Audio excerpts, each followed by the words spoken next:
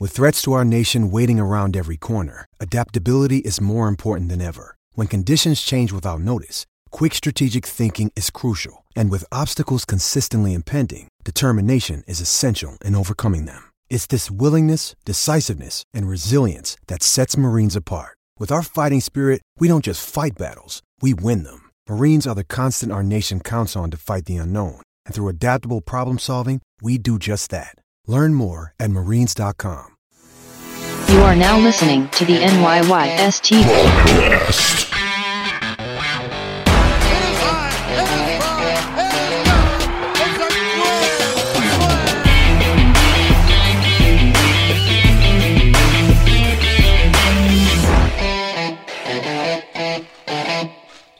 Welcome back. This is episode 201 of the NYYST podcast. I am your host, Christian. As always, joined by my co-host, Chris. And he's not here today. He fucking, you know what? Didn't we just talk about how he used to just vanish out of nowhere? He used to just go MIA. and it was like, we gave him credit. We were like, at least now you tell us when you can't make it. And today it was just, he's like, you know what? I'm going to give it to him again. And he just vanished.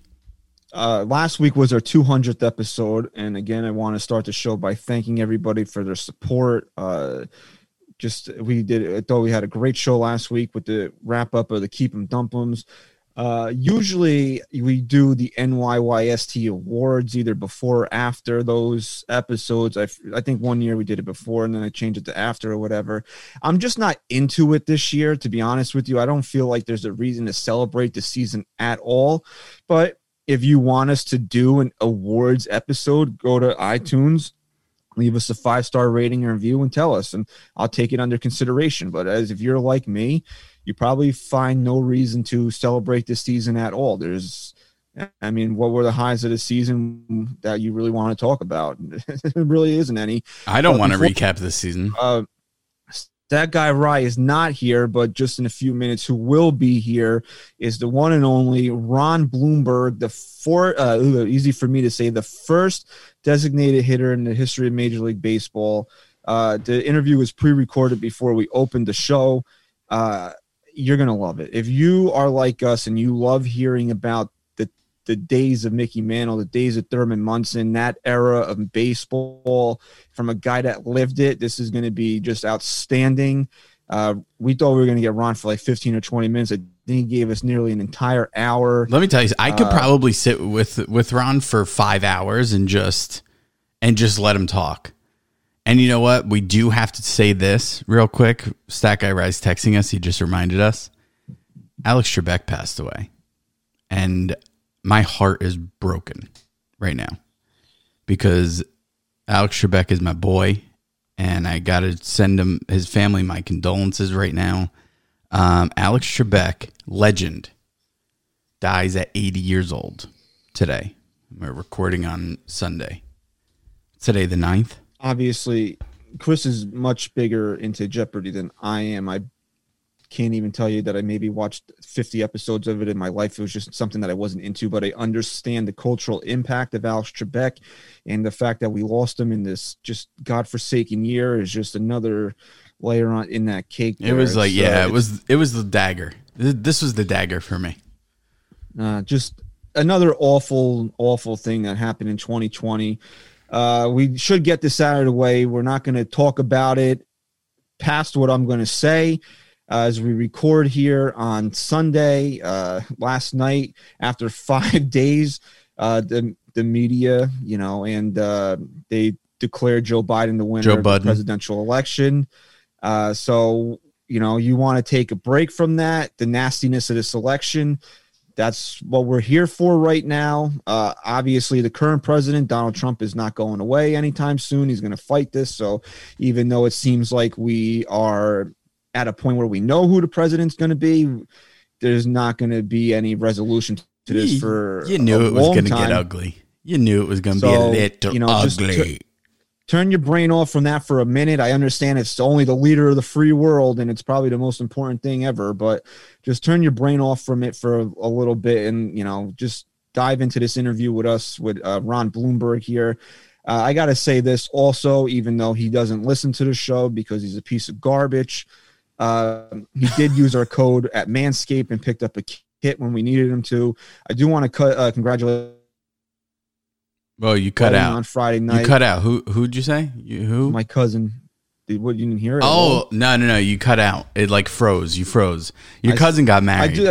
My cousin Adam and his wife Brielle and his new wife Brielle. Congratulations! I got completely shit-faced and hammered on Friday night. You were trashed, bro. And I'm officially retired from drinking now. Wow. So, that's it. Even if I invite you down for a little banger down here in Howell, you won't drink with me? I'm done. I'm retired. I hang up my jersey. I'll get you. Congrats, Adam. The better of the two seminarios for sure. My ass has been dragging for better part of 2 days, but man, I got to give it to Ron Blomberg for absolutely bringing up the energy in the room, man. Absolutely. So why don't we, unless there's anything else you want to talk about before we get into Ronnie here? No, man. Look, this interview, just go into look. Would it be awesome to get like Aaron Judge on this show or someone like that? Yeah, of course. But when you have a guy like Ron Blomberg come on this show and to give you that old school take and those stories that you're not going to get anywhere else, man. It's something that you kind of in today's day and age where you ask yourself why you're so into sports and why it matters so much. These stories make it why you love the game the way you do. So just kind of sit back and enjoy this and Ronnie Ronnie knows how to tell a story. So enjoy this, I'd say is all I can give you. This interview with former Yankees designated hitter Ron Blomberg is brought to you by Manscaped.com.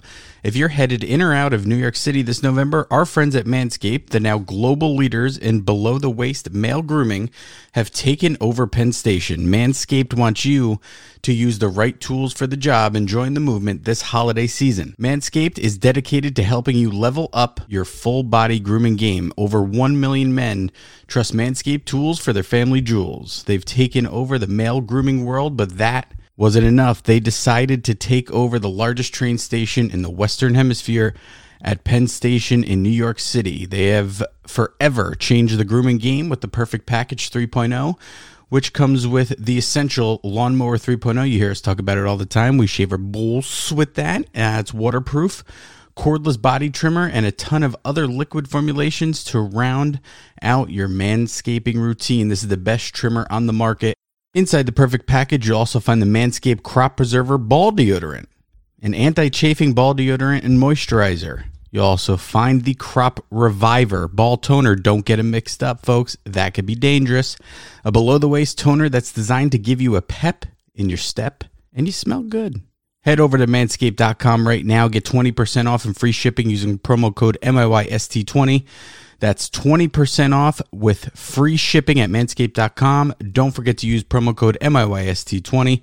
Don't miss this limited time offer and hop on the Manscaped Express this November. Use promo code MIYST20 at checkout for 20% off plus free shipping. Enjoy this interview with Ron Blomberg.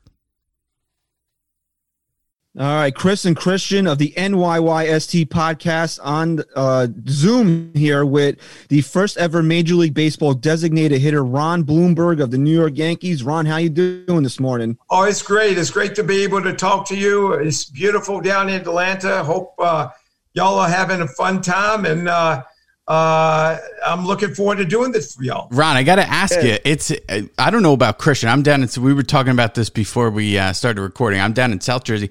It's like 80 degrees here right now. What do you got down there? You in the 90s right now?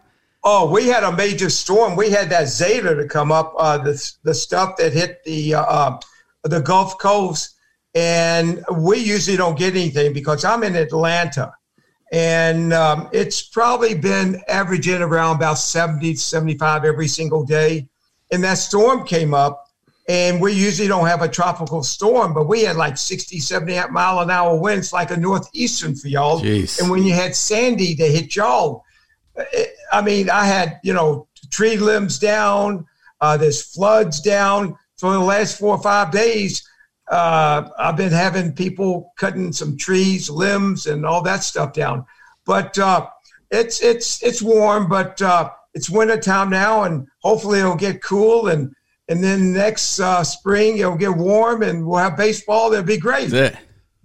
Can't wait for baseball, Ron, but we wanted to have you on today because you've been very active on social media, on Twitter, at Ron Blomberg 1. So definitely give Ron a follow. Help him get that blue check mark that he's been campaigning for there. We want to get started with the interview, Ron. You were the first overall pick in 1967. The Yankees drafted you with that first overall pick. It's a very rare thing for somebody to be the first overall pick, a high honor. Just take us through what draft day was like and becoming the first pick and becoming a New York Yankee. To me, it was unbelievable. I got drafted by the Yankees 1967. I was 17 years old. And it was basically, I had some opportunities. I signed a basketball scholarship to go to UCLA. John Wooten, I signed what they call a letter of intent. A letter of intent is a piece of paper that if you decide to play basketball, you have to play with that college. It's not like now that these recruits or these prospects, they'll sign like they won't sign, but they have a commitment like every week. I want to go to UCLA. I want to go to Michigan. I want to go to Arizona, Miami, or Alabama. And I signed a basketball scholarship with John Wooten in 67. And also I signed with Bear Bryant in 1967 to play football at Alabama. Wow. So I had an opportunity to make a choice between baseball, basketball, or football. And I knew I was going to get drafted real high. The Yankees contacted me, probably maybe about a month earlier before the draft, and told me that they would like to draft me. And would I sign with them if I got drafted by the Yankees? And that was a no-brainer. Being Jewish, living down south, coming up to New York, being a Yankee fan, my idol was Mickey Mantle, and that was a no-brainer. I got drafted that year, and let me see, it was in, I forgot what day it was, but anyway, it was June sometimes, when I got drafted number 1, that was a no-brainer. I know that UCLA and Alabama, they contacted me and they tried to persuade me to go to that route, but I said, absolutely not. I said, you had a chance to be a Yankee, right? Oh, absolutely. No, let me tell you something. 17 years old, back then down in Atlanta wasn't the largest baseball fans and not the biggest baseball town. We used to have the minor leagues when I was growing up. The Milwaukee Braves moved to Atlanta. Atlanta got the Atlanta Braves. So baseball became very, very big down in Atlanta. And but I was never going to change from my allegiance from being a Yankee fan living down south to be a Braves fan. I said, no way. I said, when I was growing up, everybody had the hats which y'all have on now, with, I guarantee you, the Yankee hats. And that's what it was. I wanted to have the opportunity, because when I was growing up, the only games that we got on a Saturday was being televised by Dizzy Dean and Pee Wee Reese. And I used to watch them, and the only games that we actually got to watch was the New York Yankees.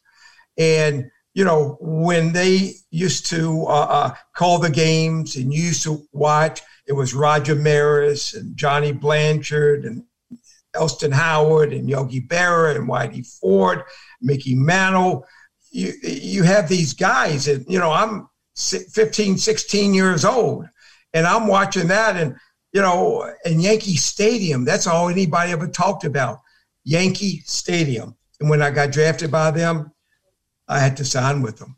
And, you and I were talking before we got on the air, but y'all got to Yankee Stadium, and y'all got to feel that it was you cherished that when you got to Yankee Stadium. you got to see, but you probably didn't see the real Yankee Stadium. You didn't see you probably saw the house that Jeter built. Am I right? Well, listen, there's one thing that I'll always cherish as a kid was in the old stadium, walking through like the tunnel when you walk through to the first game of the year. I always remember it with my dad, walking through that tunnel and seeing the field for the first time still gives me goosebumps right now. Yeah, but I think what Ron is referring to is the original stadium. Oh, I know. Ruth built. But now we don't even get that anymore. Yeah, no, I didn't get that because I was born in '83. I think I went to my first game in '88. So I remember the renovated stadium. Renovation stadium. Yeah. See, I saw the real I miss stadium. That place so much, though. I do. Oh, absolutely. I saw the real stadium where, when I first signed with the Yankees, and I signed my first when I signed the contract, I never, my parents had no money, and we got to go on an airplane, and I flew into LaGuardia, and we got picked up, and they took us to the Hilton on downtown. And it was a big sign, welcome Ron Blomberg, New York Yankee first draft pick, first Jewish Yankee. And it had on the sign underneath it, and it had like a billboard back then. And it says, first Jewish Yankee, okay? Then they picked us up. We go to Yankee Stadium, and the first guy I got interviewed with, and we walked in. It was like a mausoleum. I mean, it was unbelievable. I mean, it was nobody there. It was like 3,000-4,000 people. But I got up in the press box, and my first guy I got interviewed by was Walter Cronkite. Wow, that was before your time. Okay, you probably have heard of him. Oh yeah, yeah. No, know who he is. Okay, and then I got interviewed by Scooter, of course, and Bill White and Frank Messer. And I'm looking at even to me, and I'm looking at the. I'm looking at the facade. I'm looking at the Megatron out there. I'm looking at the L because I never heard of a subway before, and I had no idea what that was. I'm hearing like this, and I saw the train going by, and I know I asked a Scooter. I said, "Phil, what is that?" He said, "That's a subway," and I'm looking at the stadium. And there's probably about 3,000-4,000 people there. That's all. The team wasn't good. And I'm watching, and I saw Mickey Mantle out there, and you see all those guys. And then they took me down to the locker room. I'm 17 years old. I'm a baby, but 17 years old. And I remember got introduced to Pete Sheehy. Of course, he was the clubhouse guy, head of the clubhouse. And he took me into the locker room, and Mickey was being taped up, and he was having like it looked like a mummy, and and they all were so nice to me. They said, "How would you like to take a couple of swings?" So I said, "Yeah." So they got me a uniform. I don't think it was number 12 that they gave to me when I finally came up to New York. I don't even remember the jersey number that they gave me, but I remember taking some swings, and I remember. It was Ralph Houck sitting behind there. And I remember Mickey was watching. I remember that Yogi was watching. And, 17-year-old kid, hey, I never been around these types of people before. And, I've been to the Dapper Dan, the high school all-star games and stuff like that. But this is a little bit different. This is, these are superstars. These are not high school kids. These are guys that, this is your idol. This is Yankee Stadium. This is something. This is a religious ground that you're taking batting practice. And I remember, taking some swings. And I'm shaking. Hey, I've never shaken before an athletic event before in my whole life because I love this. But I'm nervous because they sitting behind me. I'm a 17-year-old kid. These kids, these ball players like my father. And I'm in Yankee Stadium. I just signed a Yankee contract. I'm a New York Yankee. And I'm taking batting practice. And I remember Elston Howard said, "I want you to swing, big kid, big guy like that." And I thought I hit a ball pretty good. And I don't even think I hit it out of the cage. I think I hit the top of the cage. But anyway, I didn't care. I mean, that was a thrill to me. That's something. And then that night, it was a big place that the Yankee took me to because they had an afternoon game. They took me to a place called oh gosh, I forgot. Well, I'll remember what I'm talking because I forget everything. But then they took me to a play, Fiddler on the Roof, with Zero Mostel.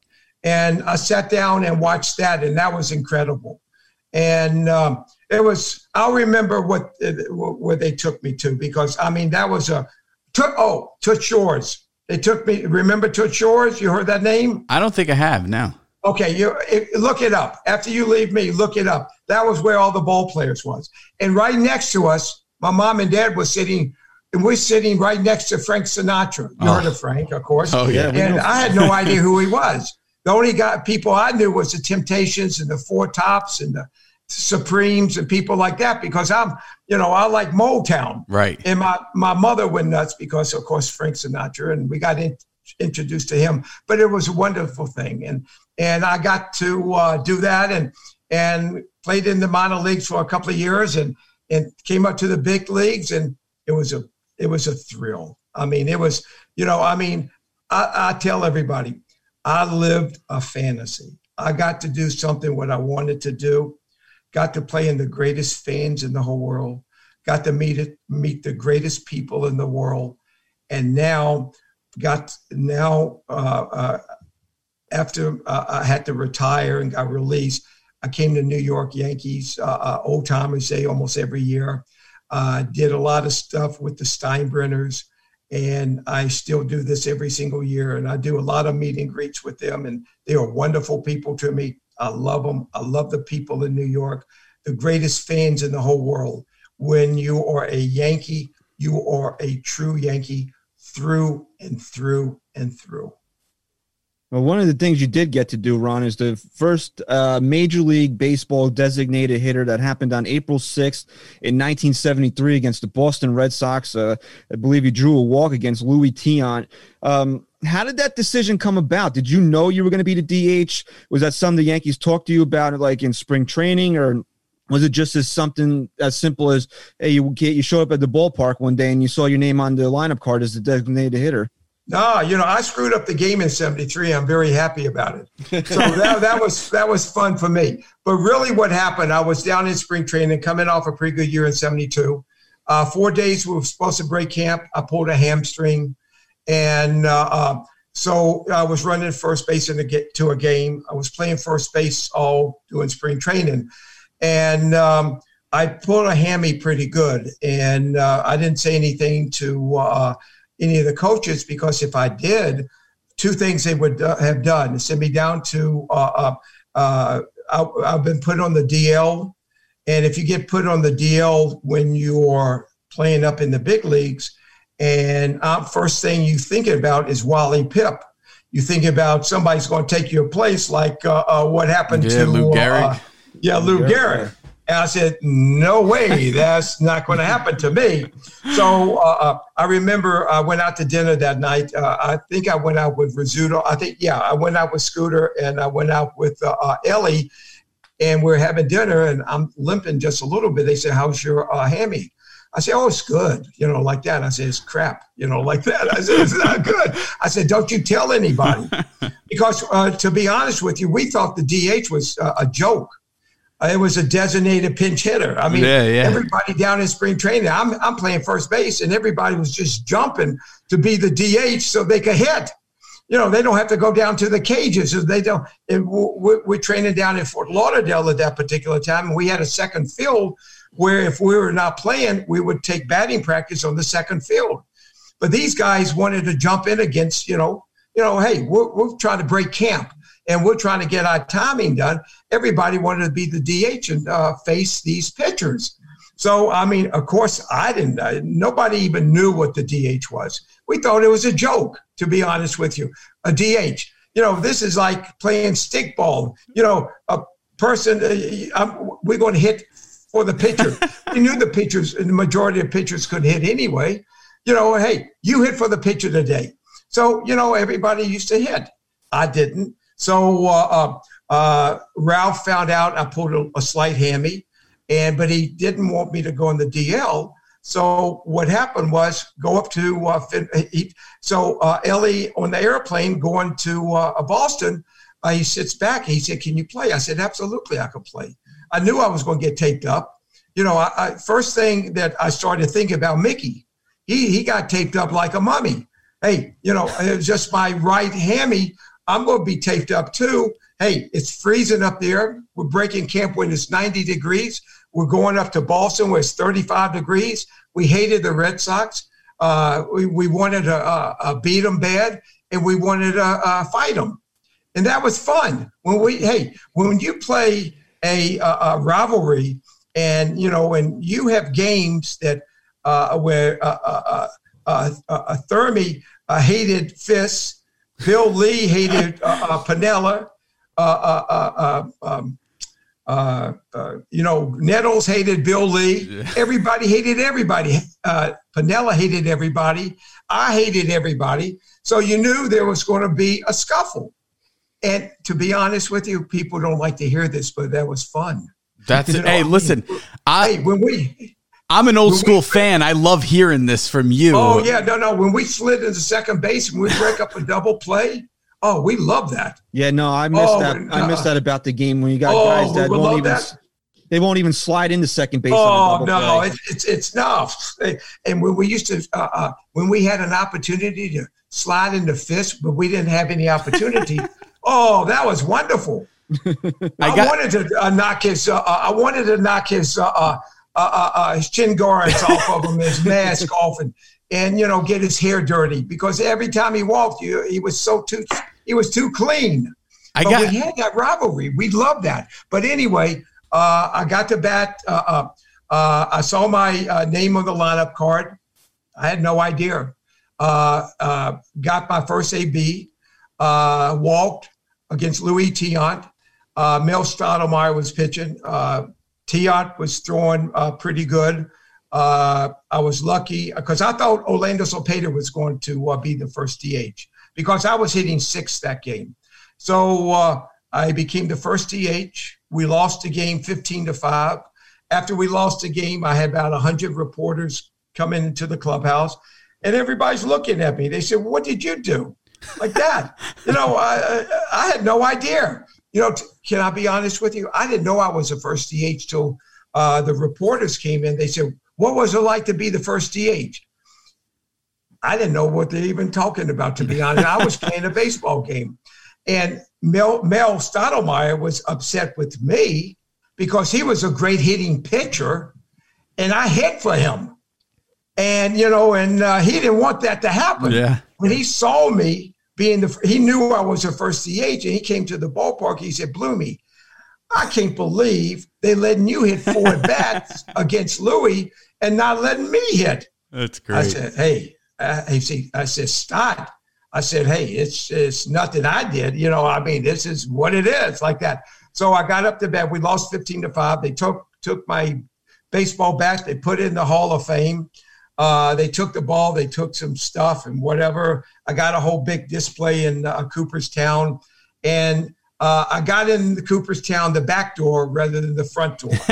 And that's what I tell people. But I wish, but unfortunately, everybody told me, and everybody, I had, and I'm not trying to brag anything like that, but I was a 5-tool guy, and, and I got injured. And unfortunately, when you get injured back then, they didn't have the modern technology what they do have now. And I had a shoulder operation, then I had a knee operation, and I just went downhill after that. And it was just nothing I can do, but I still got to play up in New York for 8 years. I love the people. I love the Yankees.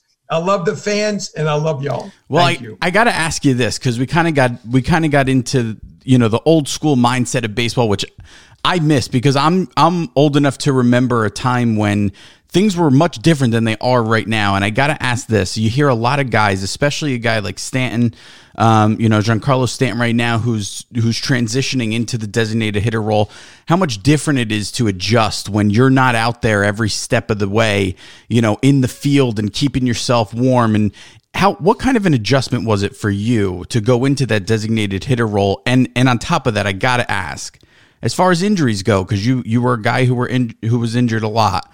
Do you kind of roll your eyes at some of these guys now who are missing so many games with all these injuries, or do you just think it's technology and the advancement of medical, equipment now that we have guys sitting out maybe way more than they used to?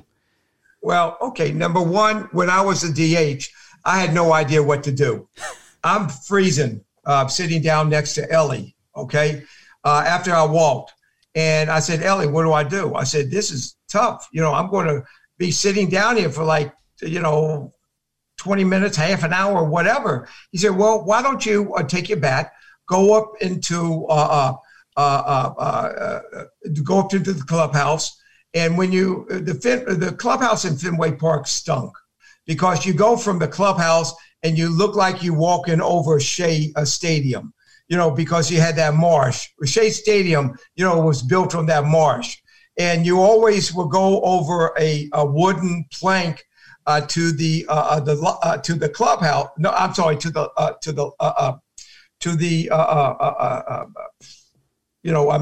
bench. So I'm sitting down next to Ellie, and Ellie said, "Why don't you go up to the clubhouse?" So I go up to the clubhouse. It's warm up there. Sitting on my locker. You really can't swing because you don't have a lot of room. So I'm sitting down, listening to the radio, listening to a game. We don't have a TV up there.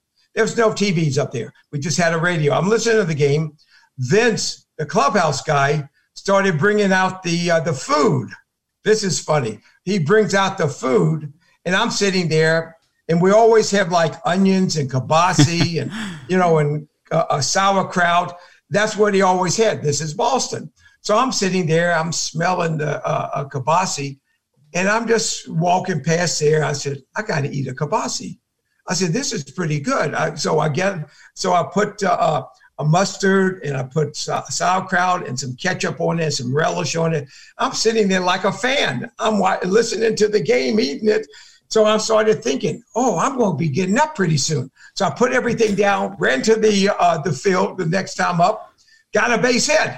So I did the same thing again. Yeah. I did the same thing again. I said, this is not bad. Hey, we didn't get paid much. I think I was getting paid like $1,200 a month. But back then, that was a lot of money. Yeah. Back then. We were making no money. So I'm sitting there. I said, this is not too bad. I'm sitting, listening to the game. And when I want to get up to hit, I go up to bat like that. So I did that the whole game. And I said, this really wasn't that bad. So the second game we played against the next day, Bill Lee pitched, and I did not face him. So I had to sit on the bench. But anyway, getting back to your thing with Stanton and Sanchez and all those guys, people don't realize the DH is a full-time player now because they play it in Little League now. They play in high school, college. 95% of professional teams, they have the DH. It's not like, you don't do anything. Every stadium that you go to now, you go to Yankee Stadium now.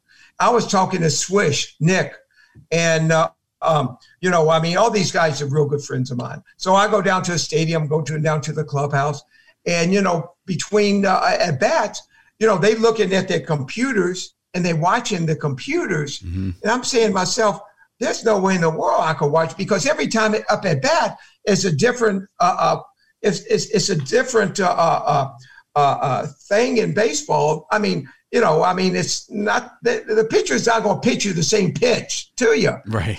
Everything is different. So why you watching if you take a great swing and you got a base hit and you hit a good fastball, now they're going to throw a hard slider into you or away to you. You had to adjust more. So why are you looking at that? Because you got a good base hit. So computers, the analytics stinks. I'm going to be honest with you. You can ask Goose about that. You can ask David Wells about that.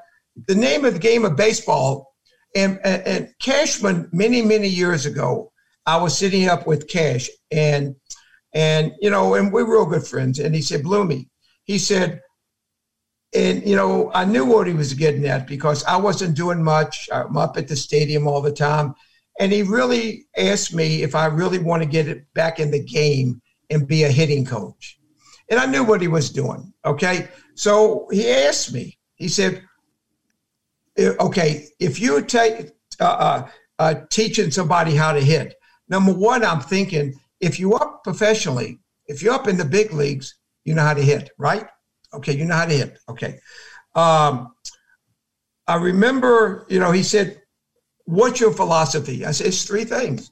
You see the ball, you swing, and you hit it. That's what you do. If the ball's on the outside part of the plate, you go with you hit the ball away. That's it. If the ball middle and in, you pull the ball. Okay.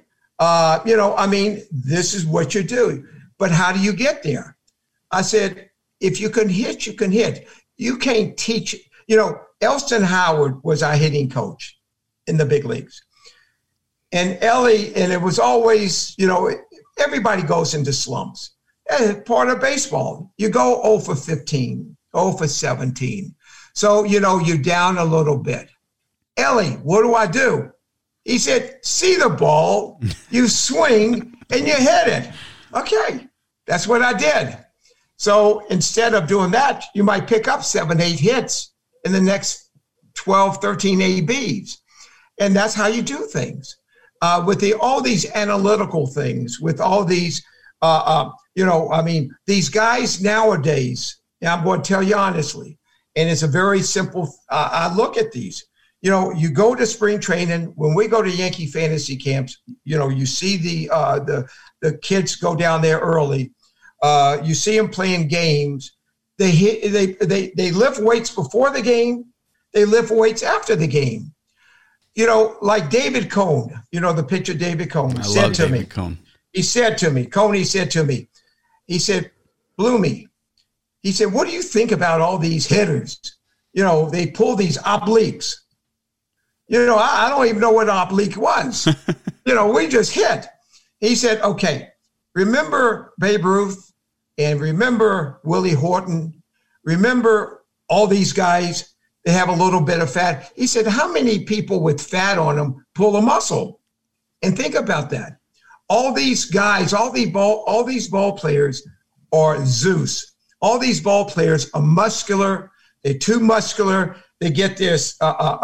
They get their body fat from 16% down to 3%. You take so many swings. Sure you won't pull something because you need something around that to cushion it. And these guys are just too muscular. They look great in muscle magazines. They look great in that. But you know what? To be honest with you. They signed 4-year contracts.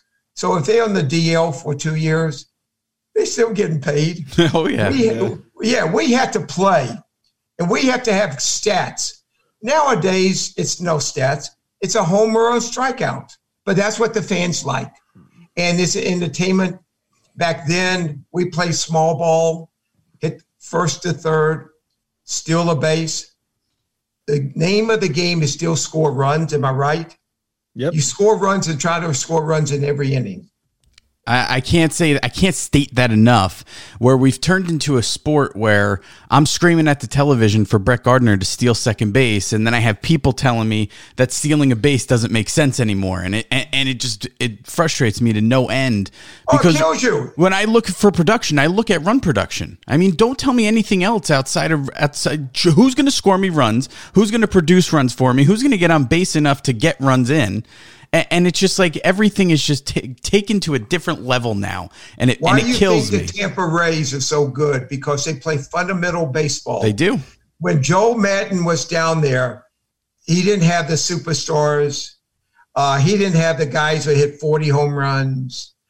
He played small ball, first to third, getting a rundown, coming from third to home like that. Now, if you get caught in a rundown from third to home, and if the catcher barely catches a ball And if he has a ball like 3 seconds before you get there, we are taught to run right into him, pummel him, and break him up. That's it. So, the ball is on the ground.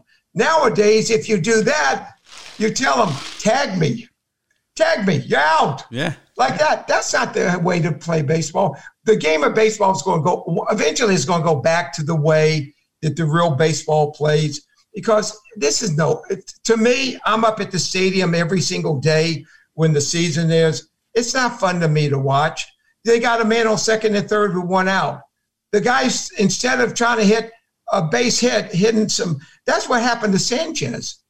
That's why he's hitting from, that's why he was such a great hitter from a 270 to 200, 280. That's why, he pulls everything. He just wants to hit the mammoth 500-foot home run. We couldn't agree more with that, Ron. But you don't do that. Yeah. You don't play baseball like that. That's why he hit $180 last year. Now he hit $140 this year. Yep. We did want to get your perspective on something, because you were, while we have you here, because you were part of one of the most historic days in Yankee history, because you were on the team in 1973 when the Yankees were sold to George Steinbrenner. Just take us through that. Like, what was that like, being part of a team that was sold? The Mets were just recently sold, so it doesn't happen that often. And especially that, the Yankees were owned by a big corporation, by like CBS. And then now you got this huge personality like George Steinbrenner coming in there. Take us through what that was like, being part of the sale of the Yankees. Well, it's very simple. When you had CBS looked at us as as a team to make them, probably to lose them money so they could write it off. They had, in their portfolio, they owned the New York Yankees. Okay. We knew in 73 that the Yankees were being purchased by a group in Cleveland, the Steinbrenner Group. And we knew he owned 51%, and we knew 49% was going to be minorities. That time we had Bill Burton was the manager. As soon as George came in, Billy came on as the Yankee manager. Okay, that was a twofold thing when you have a Billy Martin coming for a Bill Burton. And plus, when George came in, he brought a lot of his minority people, and I thought it was unbelievable, because he sat everybody down before the game. He said, Billy Martin is going to be your new manager. And some of the guys played with Billy. I never played with Billy before, but I knew about him, of course. Being second baseman, being one of the best Yankee second basemen ever, being the type of character he was. And, so you hear different things. And I played against him, of course. But when George came in and he said to us, and we had a pretty good team then, okay? Not a great team, but a good team. We're coming up. And when George came in, sat down, he said, whatever y'all need to win, I'm going to bring back the Yankees back what they used to be to the New York fans, and we're going to have a winner. And whatever it takes, I'm going to accomplish that feat. And I knew back then, and I went up to him and I introduced, he said, I know you, like that. I've seen you play. He said, you're going to be here for many years. So that made me feel good. It just, it made you feel good that you have a hands-on owner. And let me tell you something. George was a different type of guy, but he was one of the greatest human beings as you ever met before in your whole life. You give him 120%, he'll give you 125%. You give him 90%, he's going to kick your tail. It's going to be like the old paddle. If you're bad in school, your principal going to get those paddles with the big round hole in it and paddle you. And that's the type of guy he was. He was a type of guy that wanted everybody to give 120%. When you wore that Yankee pinstripe uniform on, that is like something that not many people have done. that is a, that is a kosher braille. I mean, it's something. It's so, I mean, what can I say? It's like the Bible. It's, you doing, I mean, it's that. And, and that's what he wanted the Yankee fans to come back in and see what we're doing. And that's the year 73 we got Catfish. Am I right? 73, I believe. Yeah. 73. That's the year that we got Catfish coming in, and that's what he did. He started bringing people in. And that's when, was that the year? Because I'm not good with dates. I know the teams that I played on. But what year did we get Sparky? Was it 73? Sparky Lyle was 72. I know he was on the 73 team because I was looking at the roster before. So we must have Catfish done signed 72. with the Yankees Catfish actually signed with the Yankees in 1975. 75. And Sparky Then it was- Lyle signed with the Yankees in 1972. Okay, so Sparky 72. Lyle, yeah. So we had a pretty decent team coming in, and but when George came in, everybody thought, oh God, this guy's going to be great. He's going to do this. He's going to do that. But 2 weeks after that, he started finding people like $5 and $10, and you better run to first base. If you don't run to first base, I'm at a game. And Robinson Cano was not running fast when he was on the Yankees. I don't know if you remember that when was like, when he was like running to first base too hard. But if George would have seen that right off the bat, his clothes would have been packed already. His regular clothes would have been packed. It would have been shipped to the minor leagues. He would have to go in his car to go to Scranton or wherever they were to in his uniform. That's what he would have done. You don't do that with George. No, you better give you 120%. You give you 120%, he'll do anything in the world for you. I've seen him take care of kids. And when we had him, let me tell you something. He was like a second father to me. He took care of me. He was tough on me. Almost made me get a haircut when I was hitting 406 through August. I told him go, whatever, up in his office and to get a haircut because he had a barber up there for me to get a haircut. And I told him, I'm hitting 406. You think I'm Samson. You're not going to give me a haircut. But that was the type of guy he is. You got to stick up for yourself. You stick up for yourself and you're in the right. He respects you more. That's the type of guy he was. Ron, I got to say real quick before I ask this next question, I was talking to my dad about you the other day. I was telling him we were having you on the show, and he said, I still remember like it was yesterday, the year that he was hitting 400 through half that season. He was in, I think you topped out around 406 or 409. 406, yeah. Yeah, 406. I had a 27 game hitting streak. He remembers it like it was yesterday. Yeah, that was a year that I was on Sports Illustrated and Sporting News with Bobby Mercer, and that's what ended my hitting streak at 27 and 28 games. I forgot was Ralph Houck made me pinch hit against Vita Blue, and when I pinch hit against Vita Blue, hey, it's funny, I hit pretty decent against left-handers, but they didn't allow me to for whatever reason, and but I hit the ball to the wall and right center, hit the ball pretty good. And I thought it had a chance, but it didn't. And but that was part of baseball. Then. Yeah. Hey, I was very lucky and very happy to be on the New York Yankees. And when that's how I felt. I was blessed. And, and when you, like I told you before, when you got that Yankee pinstripes on, and when you got to play in front of the best fans, absolutely, I'm just telling you honestly, they're the greatest and the best of the best of the best. And even to this day, when I walk in the city, they recognize me and they talk to me and they give me a thumbs up and stuff like that.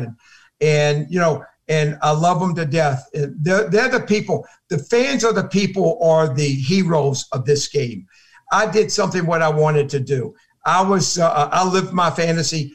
The fans were the heroes, and I tell the ball players nowadays, when they don't ask for your autograph, they forgot about you. And when they keep on asking them to do a Zoom or to do an interview with or to sign an autograph, you should be very blessed, because that means that they still like you or love you or whatever. Just be good to them. That's all. Well, Ron, we got a couple more for you here. We appreciate all your time with us. We know you've been keeping up with the current state of the Yankees. You're very active on social media. We've been talking about on Twitter. Everyone can follow Ron at Ron Blomberg 1.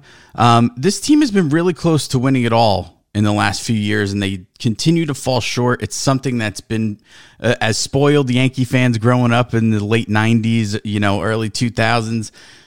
I mean, we were spoiled, and they keep falling short, and there just seems to be that one thing that's holding them back and from getting over the hump and getting the 28th championship. If you had to point your finger and put your finger on one thing, where do you think it is? What do you think it is that's holding them back? It's very simple for me: injuries. Because it's just not one person goes down. It seems like when one guy goes down, 4 more guys on the disabled list. I mean, you can't have a Judge who is right in the center of your lineup. You can't have Stanton, who they expect, for making $300 million, not to be in the lineup every single day. You have Sanchez, who, is coming off a hammy or tightness of his calves or whatever. You have these guys to get injured, and you can't take 3 guys. If you look at the guys that are out, and the pitchers too, and the pitchers are not. I talk to Goose all the time about it, and when he was relief pitching, he was pitching 3-4 innings every time he had the relief. Nowadays, you pitch 12 pitches. These guys are starting pitchers. They pitch for 5 innings. After 5 innings or 4 innings, they're out. They have a pitch count of 70 pitches. Now, people are going to say, well, it's this or that or whatever. But I'm just looking what I played. You had a Jim Palmer, you had a Nolan Ryan, you had a Bob Gibson, you have Steve Carlton. They pitch 140, 150 pitches. They don't want to come out of the game. Or Catfish. They never had bad. Did they have a bad? Tell me, did they have bad shoulders? No. They're in shape. Okay, I'm not saying they're not in shape. They're in shape to pitch how many innings that they want them to. Now, after the pitchers pitch 5 innings, now they have a 6th-inning pitcher, a 7th-inning pitcher, an 8th-inning pitcher, and a 9th.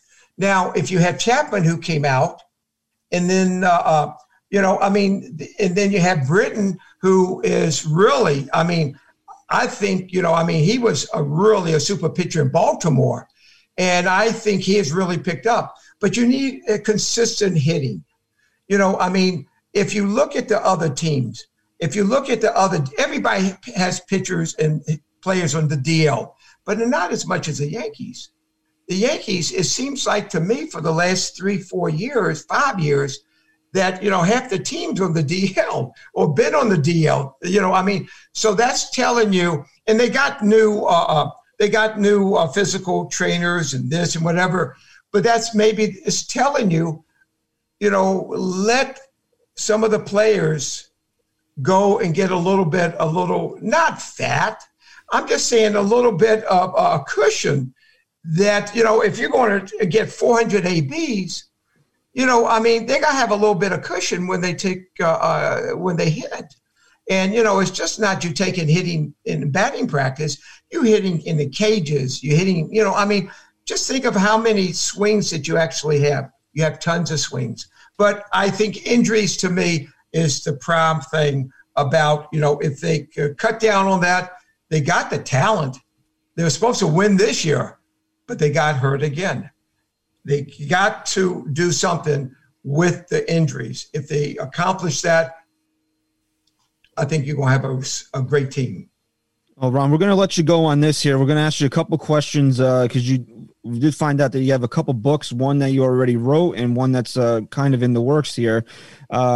it's on your Twitter that you're currently working on a book called The Captain and Me about your relationship with Thurman Munson.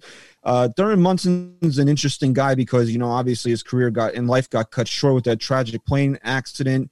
And, you know, he was kind of leading the resurgence of the Yankees in 76 as a captain of the team. Just tell the fans when and where they can pick up the book, and if you have a story about Munson that you could tell us. Well, all the stories are in the book. Okay, that's number one. Okay, that's number one. Number two, Thurman was my roommate for 4 years. Okay, the book is going to be incredible. It's not a show off, tell all book. It's a book about him and I, what we did playing, what we did on the field and off the field. It's a book about him. About, you know, everybody says he's scrappy, dirty, ugly, you know, this and won't get in your face. But he's the most harmless, greatest human being you have ever seen before in your whole life. The book is going to be, we did pranks. We did stuff what we did with Sparky did with his cakes, shot BB guns into lights. And we did everything. And it's a book where people are going to laugh. It's going to be serious, and they're going to cry. It's a book. If anybody saw the movie Bang the Drum Slowly, anybody saw that movie Bang the Drum Slowly? I've heard of it. I never actually, got around to watching it. Okay, Thurman and I in that movie. It's Robert De Niro in it. It's a great book. It's a great movie. You got to see it if you have an opportunity to watch it. It's great. It's a book about, right? Excuse me? De Niro's in that, right? Yeah, De Niro. It's a wonderful story. It's about a guy who became real good friends with a person who was sick. And I was on the DL a lot. Thurman helped me a lot. And we did an awful lot on and off the field, during the season and off the season. We lived together. We roomed together. We did that together. We did this together. We went with some other people like Carlos Gambino, who was John Gotti and Frankie Valli and Jay Black and the Four Tops, the Temptations, and, you know, all those guys, and Louis Armstrong. What we did. I mean, this is what we did. It's a great book. And people have already come up to us about maybe doing a movie about this. This is how this type of book is. It's going to be a #1 bestseller. I'm just telling you. If you want to get the book, it just came out. They just sent the transcripts to the publishing company yesterday to Triumph.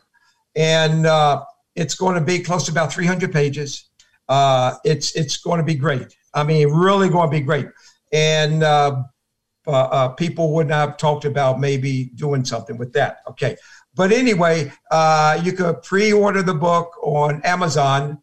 I don't know how you do Amazon. You know, how you do that? People are really good with the Amazon now. Amazon.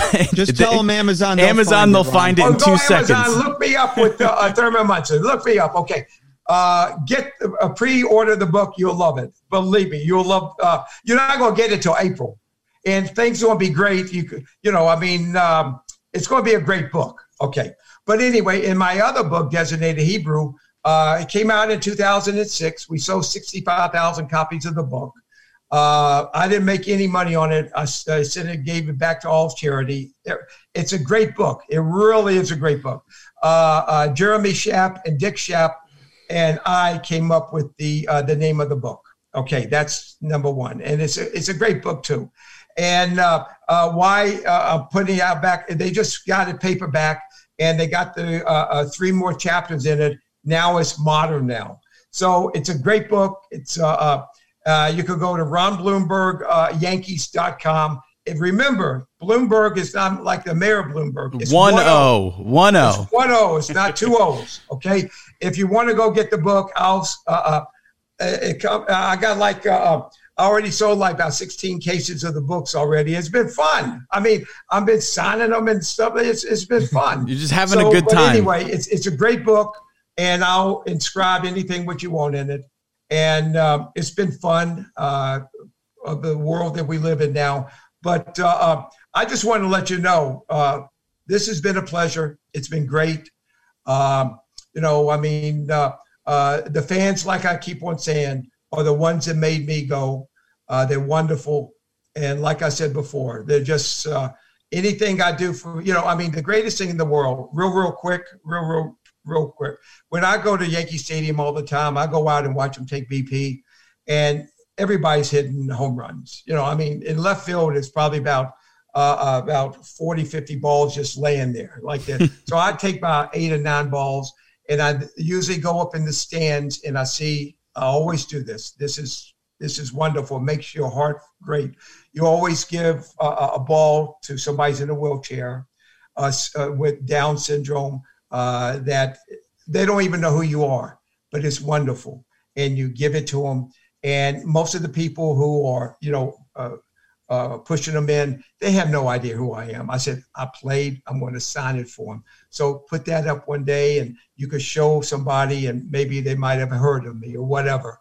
But to give something to people like that, that's what it's all about. If somebody could come up and make people smile and be happy, that's what makes me, and I love it. And I've been blessed with that, to be honest with you. And I love to make people happy. That's all. Oh, Ron, it's been an absolute pleasure, man. Thank you so much. This is absolutely above and beyond anything we could have expected. Love hearing the stories about, the old days with Mickey Mantle and those guys, because if it wasn't for Mickey Mantle, I don't know if I'd be a Yankee fan. My grandmother got into baseball because of Mickey Mantle and passed it on to my dad, who passed it on to me. So it's always great talking to somebody that played with him and hearing stories about that era. So, Ron, again, thank you so much, man. We appreciate the time and the stories. I could talk all day, but I hope I didn't talk too long. Not at all. No, it was great. And I hope fans are going to love this. But, like I said before, and thank you very much for having me. If you could send this to my email and whatever, if y'all go to many Yankee games, y'all. Oh, yeah.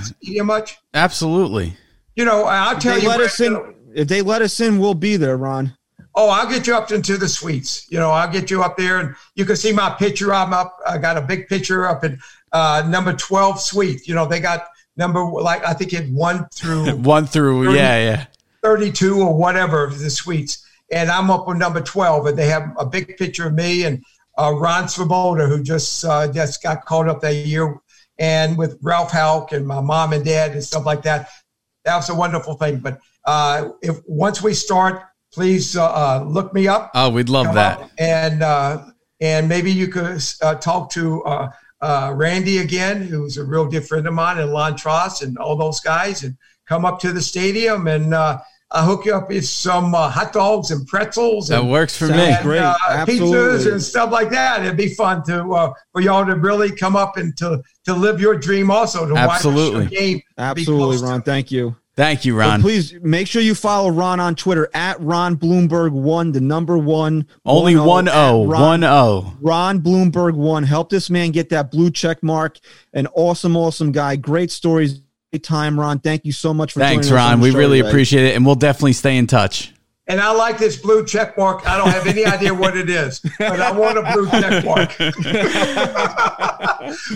Thanks, talking Ron. with y'all, big guys. You too. Have a great All Sunday. right, Thank you. Thanks, y'all. Bye-bye, y'all. Be safe. Bye. You too. Bye-bye, y'all.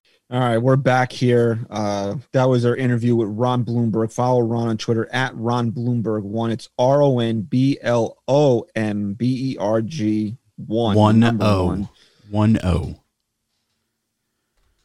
Well, you're confusing people because you're saying 1-0. 1-0. It's like a but I said the number 1, and then you're like 1-0. Oh, no. It's like Ron Blomberg. That's how you want to remember it, so you don't misspell it. Bloomberg. But it's Bloom. You pronounce it Bloom, but if you want to not confuse yourself, it's Blom. Right? Just say it in your head that way, but Ron don't say Blom. it out loud. But don't say it out loud. That's rude because you'd be saying his name wrong. No, we don't want to tick off Ron because he was one. I mean, honestly, how awesome was that? Seriously. We talked to a lot of amazing people on this show, but that might be at the top of the list now. Oh, it's got to be. I mean, it's got to be. And like you said, we've had some pretty great guests on this show. If we had to go like more modern interview versus old school, Ronnie definitely takes the old school. The more modern, I'd say Brett Boone was a pretty awesome interview. But The stories I just got from him, I'm not going to get that anywhere else. I mean, if we could have probably had Ron for 5 hours if we wanted. I could have sat with Ron. I could have let him talk for 5 hours and still would have wanted more, probably.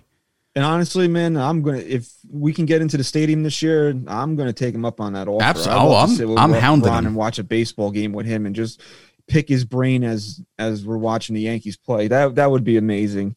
You know, I mean, if you look, he talked about Ron kind of. I was just going to say, he talked about meeting Phil Rizzuto, like one of his first times. I can't imagine a conversation between Ron and Phil Rizzuto as he got older. He's just throwing out the name Carlo Gambino like it's nothing. Like you're hanging out, you and Thurman Hunter are just chilling with one of the biggest gangsters ever, and he's just like throwing out that name like it's nothing. Like that's the type of guy I want to sit and talk to. I love it. I loved every second of it. I think Ron gets a little typecast in a way because he's known as the first DH, but I mean, injuries really did derail Ron's career. I honestly, looking at the numbers and seeing what a great hitter he was, if he could have been healthy throughout the course of his career, he said he got in the Hall of Fame in the back door. He would have been in the Hall of Fame in the front door. Honestly, he was a great hitter, a great player. And he talked about the Yankee injuries. I mean, maybe, unfortunately, maybe that's like a thing going back even into the 60s with this team. If you had to compare him to like one guy that you can think of more modern day where injury kind of held him back from Cooperstown, can you think of anyone? I don't know. I feel like there's one guy that's on the tip of my tongue and I can't say like if he didn't get injured and if he had played his career all the way through, he probably would be in Cooperstown. But injury kind of held him back. There's definitely a couple guys out there. Yeah, I'm sure there are if we think about it. But I mean, that's people think like Ron is just like this footnote in history, but he was a really, really good baseball player. You don't get drafted number 1 overall on a fluke. So, I mean, it was pretty awesome to talk to him. I wasn't expecting that at all. I don't want to say that you have preconceived notions about people when you talk to him, but I didn't think that we were going to get that out of Ron Blomberg. Like I'm not taking an interview just to take an interview. Like I want, there's reasons why you want to talk to somebody. I thought he had an interesting story to tell. Who knew that we were going to get that out of him? Yeah. So that was really amazing. Definitely pick up those books too. I'm actually excited for the Thurman Munson one. I got to be honest. Oh, absolutely. He really gave it the hard sell. And I love the way that he was like, all the stories are in the book. Hey, you know what, man? Screw the guy's got to make a buck. Everybody's got to make money. So you want to hear those stories, pick up the book, go to Amazon, pre-order it. He said it'll be out in April, which, I don't have the patience to wait. I wish we could read it now. That's it. He really gave it the hard sell, especially with all those names he was dropping of people that John Gotti. It's like, yeah, John Gotti, no big deal.